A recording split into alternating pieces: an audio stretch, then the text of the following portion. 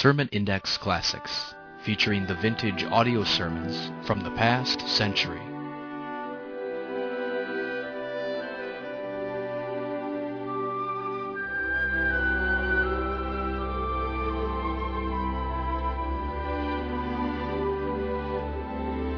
Welcome again to Sermon Index, and today's program featuring some of the best sermons preached in the last century. This program is provided by the Ministry of Sermon Index. For more messages, log on to our website, www.sermonindex.com. Now, here's today's program.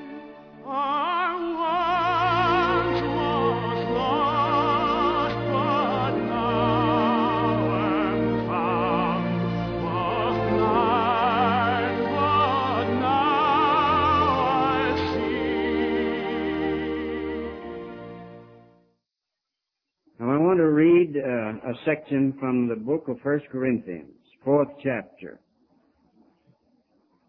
Let a man, says Paul, let a man so account of us as of the ministers of Christ and stewards of the mysteries of God. Moreover, it is required in stewards that a man be found faithful. But with me it is a very small thing that I should be judged of you, for man's judgment. Yea, I judge not mine own self. For I know nothing by myself, yet am I not hereby justified. But he that judgeth me is the Lord. He said, these charges you bring against me, I don't know any of them that are true. But he said, I'm not hiding behind that. He that judgeth me is the Lord. Therefore, judge nothing before the time until the Lord come, who both will bring to light the hidden things of darkness and will make manifest the counsels of the heart. And then shall every man have praise of God. In verse 15 he says, for though ye have 10,000 instructors in Christ, yet have ye not many fathers. For in Christ Jesus I have begotten you. Since you believe, said Paul, through my preaching, 10,000 people have instructed you, but don't forget, I preached the gospel that won you.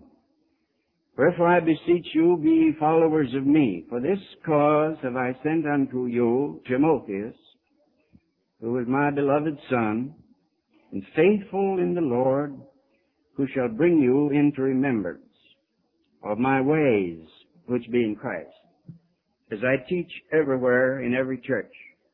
Now some are puffed up, as though I would have not come to you. But I will come to you shortly, if the Lord will. And then I will know not the speech of them which are puffed up, but the power. For the kingdom of God is not in word, but in power. What will ye? Shall I come unto you with a rod? Are you going to continue so that to make it necessary that I have to come severely with a rod? Or are you going to accept the truth and begin to obey it so that I can come in love and in the spirit of meekness? Now that's what Paul said partly in that 4th chapter of 1 Corinthians epistle. Now, Paul had authority. There's no getting around that. He had the authority of the chief apostle. He was appointed by the Lord for several things, one of them being to receive and shape church truth. The man Paul received the revelation from God which was behind. Jesus said, I have many things to say to you, but you can't receive them yet. But when the Spirit of God comes, He will reveal these things, and He will take of mine and will show them unto you. And that Spirit that came entered Paul when Ananias prayed for him. He was filled with that same Holy Spirit. And you received that which was behind, and he was the mold in which God poured it. And then he was also appointed by the Lord to set up a system and polity for the church. For there was system and there was polity. And he was appointed by the Lord to embody all authority that there was in the meantime. And then, perhaps most important of all, to show by example the Christian way. He said, I sent to you Timothy, my beloved son, and faithful in the Lord, and he will bring to your remembrance my ways, which be in Christ.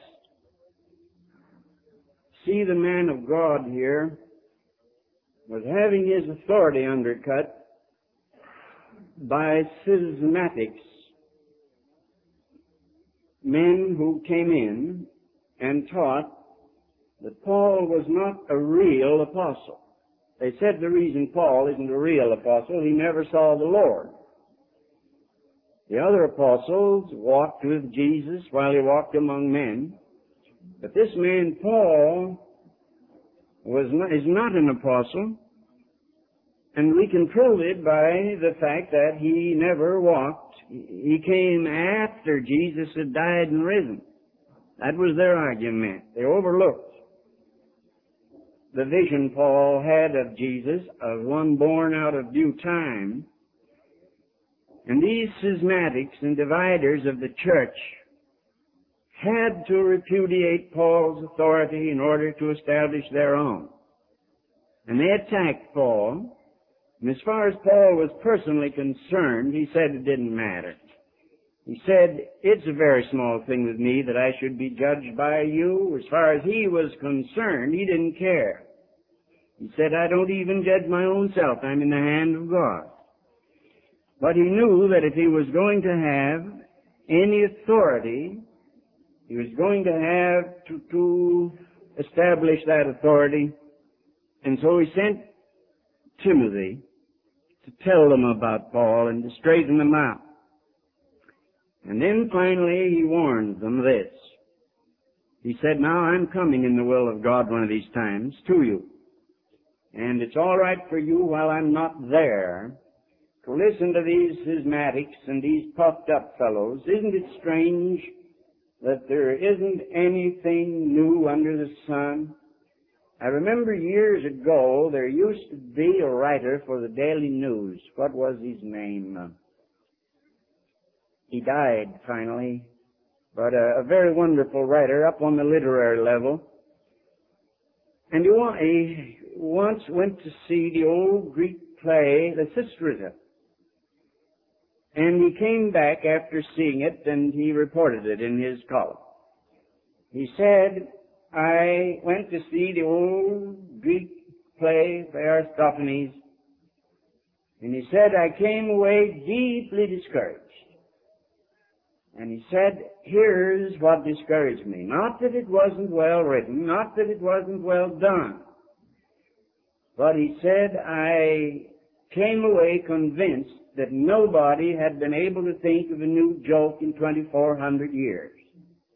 That everything old Aristophanes wrote into his funny play said, floating all around here. Now, that was a worldly man talking about a worldly thing. But the same thing is true in the spiritual life. So many of us imagine that we're original. There's nobody original except Adam. And if you find puffers-uppers and men who are puffed up now, Paul wrote in the 18th verse, now some are puffed up. And some are puffed up thinking that I won't come. But when I come, he said, and I'll do it shortly, I'll make a test. And I'll not test the words of these men, but I'll test their power. For the kingdom of God is not in word, but in power. Now here's what I want particularly to emphasize. The kingdom of God doesn't lie in words. I am among the few who are trying to tell the church that in this day. I was encouraged Thursday. I, as you know, spoke and Brother McAfee sang, and we kind of took Wheaton over Thursday. And after the last talk, Dr. Redmond came over and said, well, God bless you, A.W., keep telling them. There are a few that see it, but not very many yet. But re-see, or see over again, see again what they saw back there, that the kingdom of God is not in words, but in power. You see, the words are the form of truth. They're the outward image of truth only. And they can never be the inward essence. And words are incidental. They're incidental. If I were to say, now everybody here that can speak Swedish, bring your New Testament next Sunday. And everybody that speaks German, bring yours. Norwegian, yours. And so we'd have a half a dozen different languages. And I would say, now read that fourth of Revelation. It would be quite a revelation, or 1 Corinthians. It would be quite a revelation to us to hear that the words were only incidental. It was the meaning that mattered. Somewhere in the middle of this all, there is a meaning, a spiritual meaning. And 6 different people embodied that meaning in 6 different set of words. And those words were not alike, or only occasionally alike. We ought to remember that. We ought to know it. The kingdom of God is not in words. They're only incidental, and they never can be fundamental. When fundamentalism ceased to emphasize fundamental meanings and began to emphasize fundamental words, and we shifted from meanings to words and from power to words, we began to go downhill. Now there's an essence of truth, and it may follow the form of words as the kernel in an English walnut follows the conformation and figuration of the shell. But the shell is not the kernel, and the kernel is not the shell. And so while the truth follows the form of words, it sometimes deserts it. The great error is in holding the form to be essence and putting the kingdom of God in words, so that if you've got the words right, you've got the whole thing. And if you can get a better set of words, you have more truth. Not necessarily at all. Now, words deceive even good, honest Christian people.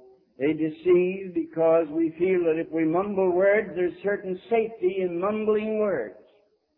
And that there's a power to frighten off Satan if you mumble certain words. Now, my brethren, if a man is just as plainly ordinary as I am, and not afraid of words, would you ask me, please, why the devil should be afraid of words? The devil, who is the very essence, was of ancient created wisdom back there, and had the perfection of beauty and the fullness of wisdom, and whose power lies in his shrewdness and in his intellectual brilliance. Can you tell me how that devil should suddenly become so foolish as to be afraid of a word, or afraid of a motion, or afraid of a symbol? To keep the devil away, I put a chain around my neck. Or to keep the devil away, I make a motion with my fingers in front of my face. I wonder what a man without any arms would do. An amputee. If the devil came after him and he couldn't make the sign of the cross. I hadn't thought of that till now, but it's worth considering anyhow.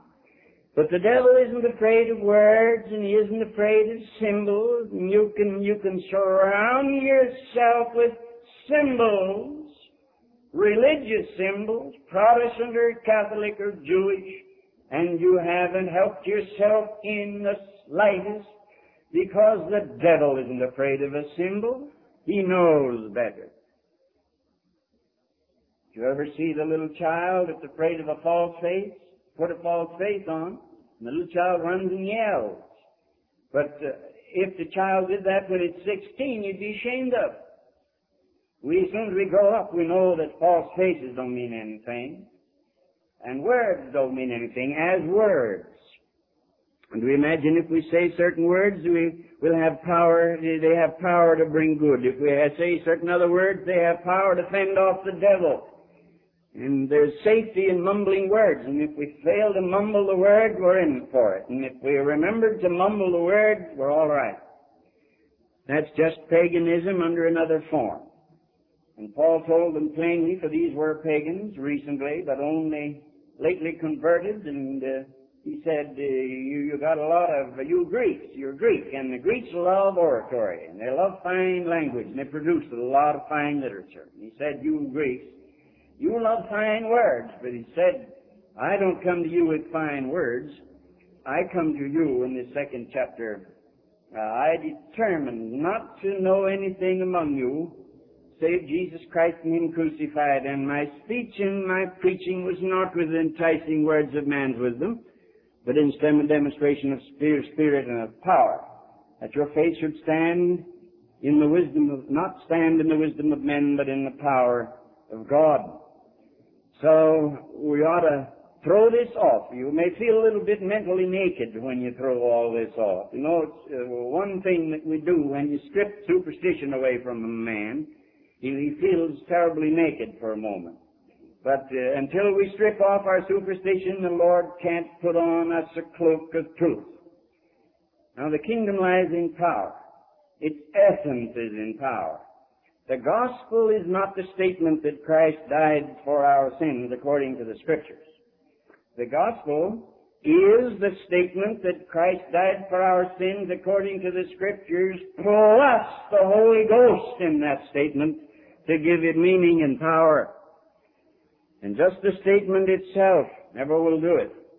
Have you wondered at times, as I have, why those churches, some of them, who drill their young people from their childhood in the catechism and teach them the doctrine so that they're positively instructed in the words of the truth, yet somehow strangely fail to get them through to the new birth?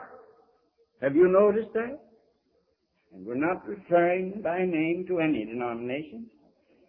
And I have nothing against the catechism. I think it's a fine thing for young people.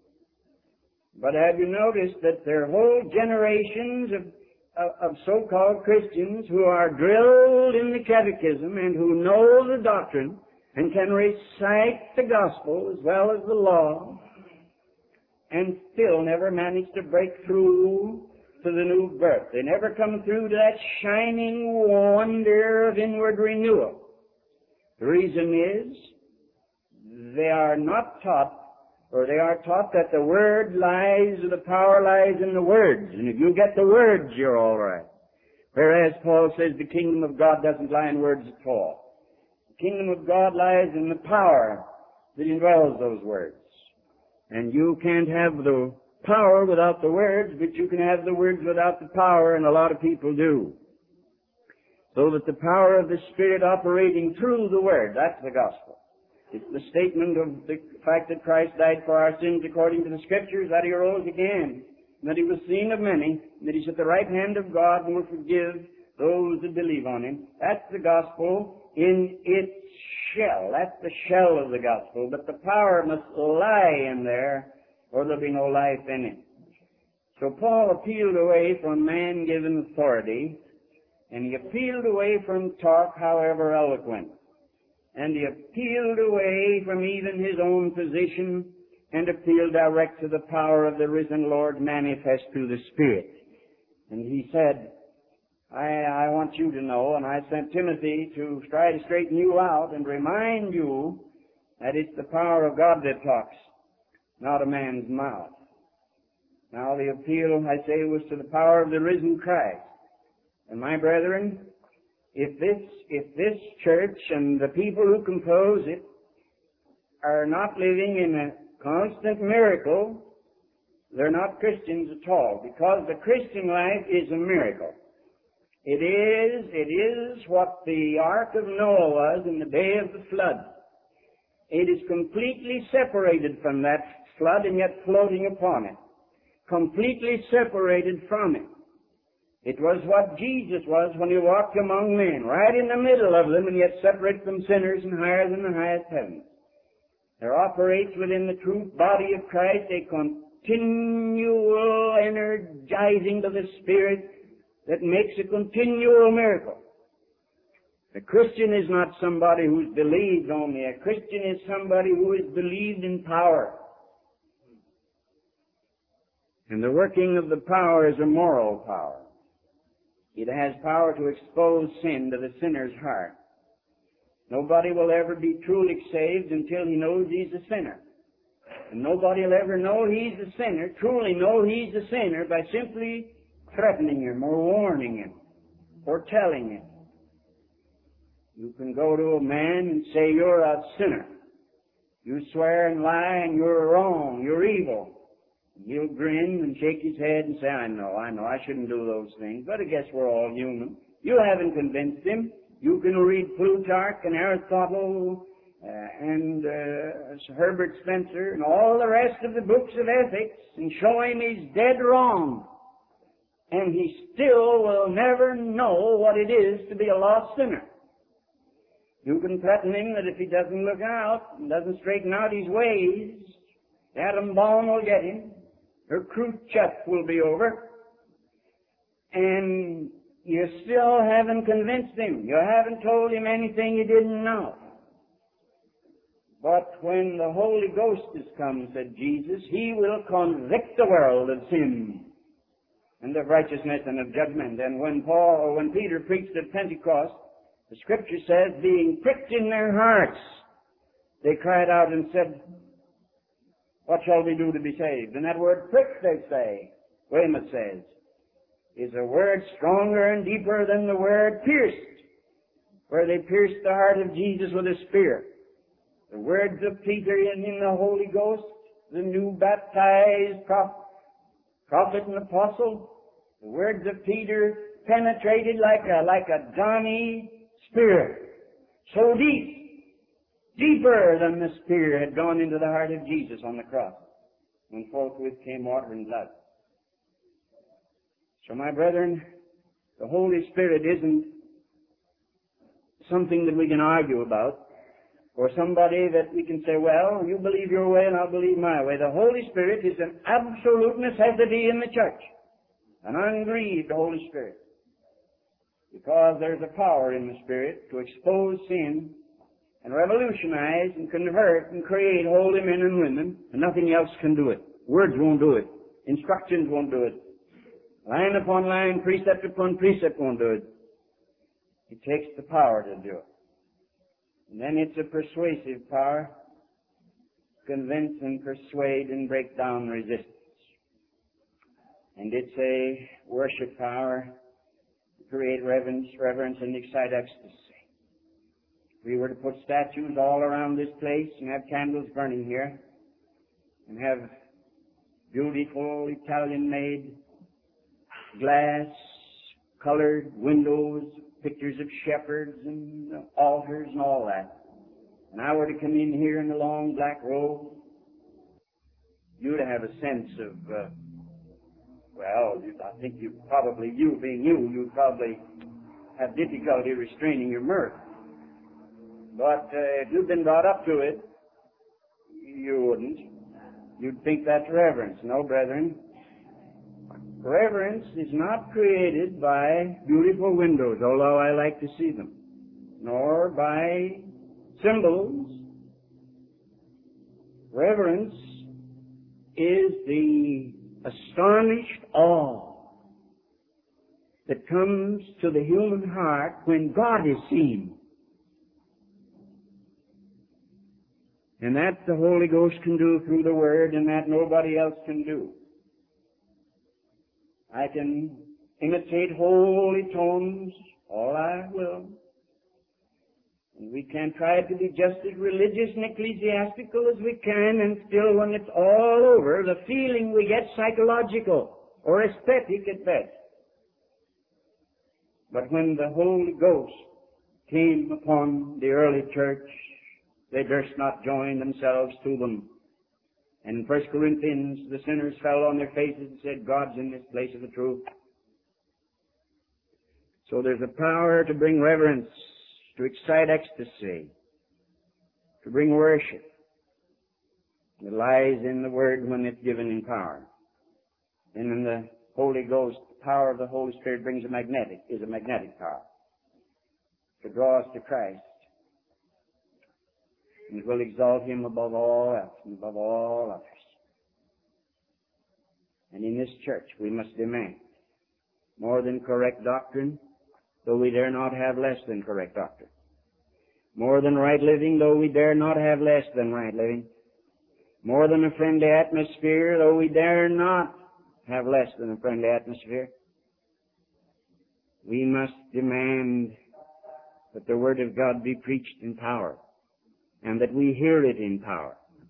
For in 1 Thessalonians, you'll remember, Paul wrote and said to them there that the gospel came not unto you. I know, brethren, he said, that you're the elect of God, and here's how I know it. Our gospel came not unto you in word only, but also in power and in the Holy Ghost and in much assurance. That is, not only Paul had the power, but the gospel could run in power because it was heard by them in power. And so when the Spirit of God through the Word preaches in power and it's heard in power, then the objectives of God are wrought out, and holy men are made holy, and sins forgiven, and the work of redemption is done. And briefly now, the way to attain it: prayer and faith and surrender, the old-fashioned ways, and I know none other. Prayer and faith and surrender. Pray, and as you pray, surrender, and as you surrender, believe. And that's for all of us. That's for all of us. You, as God's people, have every right in the Scriptures, every scriptural right, to demand that you hear the Word in power, and if you do not hear the Word in power, you have a right to rise up and ask why. If you're hearing nothing but teaching, nothing but instruction, if there's no evidence of God in it, then the preacher can't say, I appeal to God to say whether this is true or not. If this can't be, then you have a right to demand that somebody come that can. But on the other hand, any man who stands here to preach has a right to expect that you believe in power, and that we're so close to God and so surrendered and so full of faith and so prayerful that the Word of God can work in power. Shall we not believe God for that kind of church here? For the kingdom of God is not in words. Kingdom of God is in power. And you can take the little Lance manual and read it and sign your name under the bottom of every page. It won't mean one lonely thing to you. But if the Word of God is in power, it means everything to you. So let us trust God for correct doctrine. We dare not have less, but we must have more. Right living, we dare not have less, but we must have more. Let's be a friendly church, but beware lest it be simply a friendly church. It's amazing how socio-religious or religio-social atmospheres can permeate a church so that it's hard to tell which is of the Holy Ghost and which is simply nice social contact. I believe that both ought to be there, and I believe they can both be there. And I believe that when the early church met and broke bread, they fulfilled both their spiritual communion and their social fellowships. So there's no reason why they can't be fused. There isn't any reason why the warm cordiality of social fellowship can't be made incandescent with the indwelling Holy Ghost, so that when we meet and shake hands and sing and pray and talk together, we're doing both these things. We're having social fellowship plus the mighty union and communion of the Holy Ghost. Let's be very careful that it's both, not one only. To try to destroy or prevent social contact and social fellowship is to grieve the Spirit, for the Spirit made us for each other. And he meant that there should be social fellowship and friendliness together. He meant that we should break bread, not only formally in a church, but be times when we meet. And he meant that we should know each other by our first names and have our social fellowships. He meant it. And the churches that try to destroy that succeed only in getting a lopsided and fanatical type of church. But be very careful, my friends, lest that we don't mistake the one for the other. So let's have a friendly church, and let's have a morally right church, and let's have a church where correct doctrine is taught. But let's also have a church of which any man can come here and say, when he goes away, I know the entrance I had unto you, that I could preach unto you not in word only, but also in power and in the Holy Ghost and in much assurance, because you are a kind of people that could take it. I say this is most important. For the kingdom of God lies not in words, but in power. Our prayer is that you have been blessed and encouraged by this sermon. To download full sermons, go to our website, www.sermonindex.com. You can contact us through the website, and please share a testimony of how this sermon has ministered to you.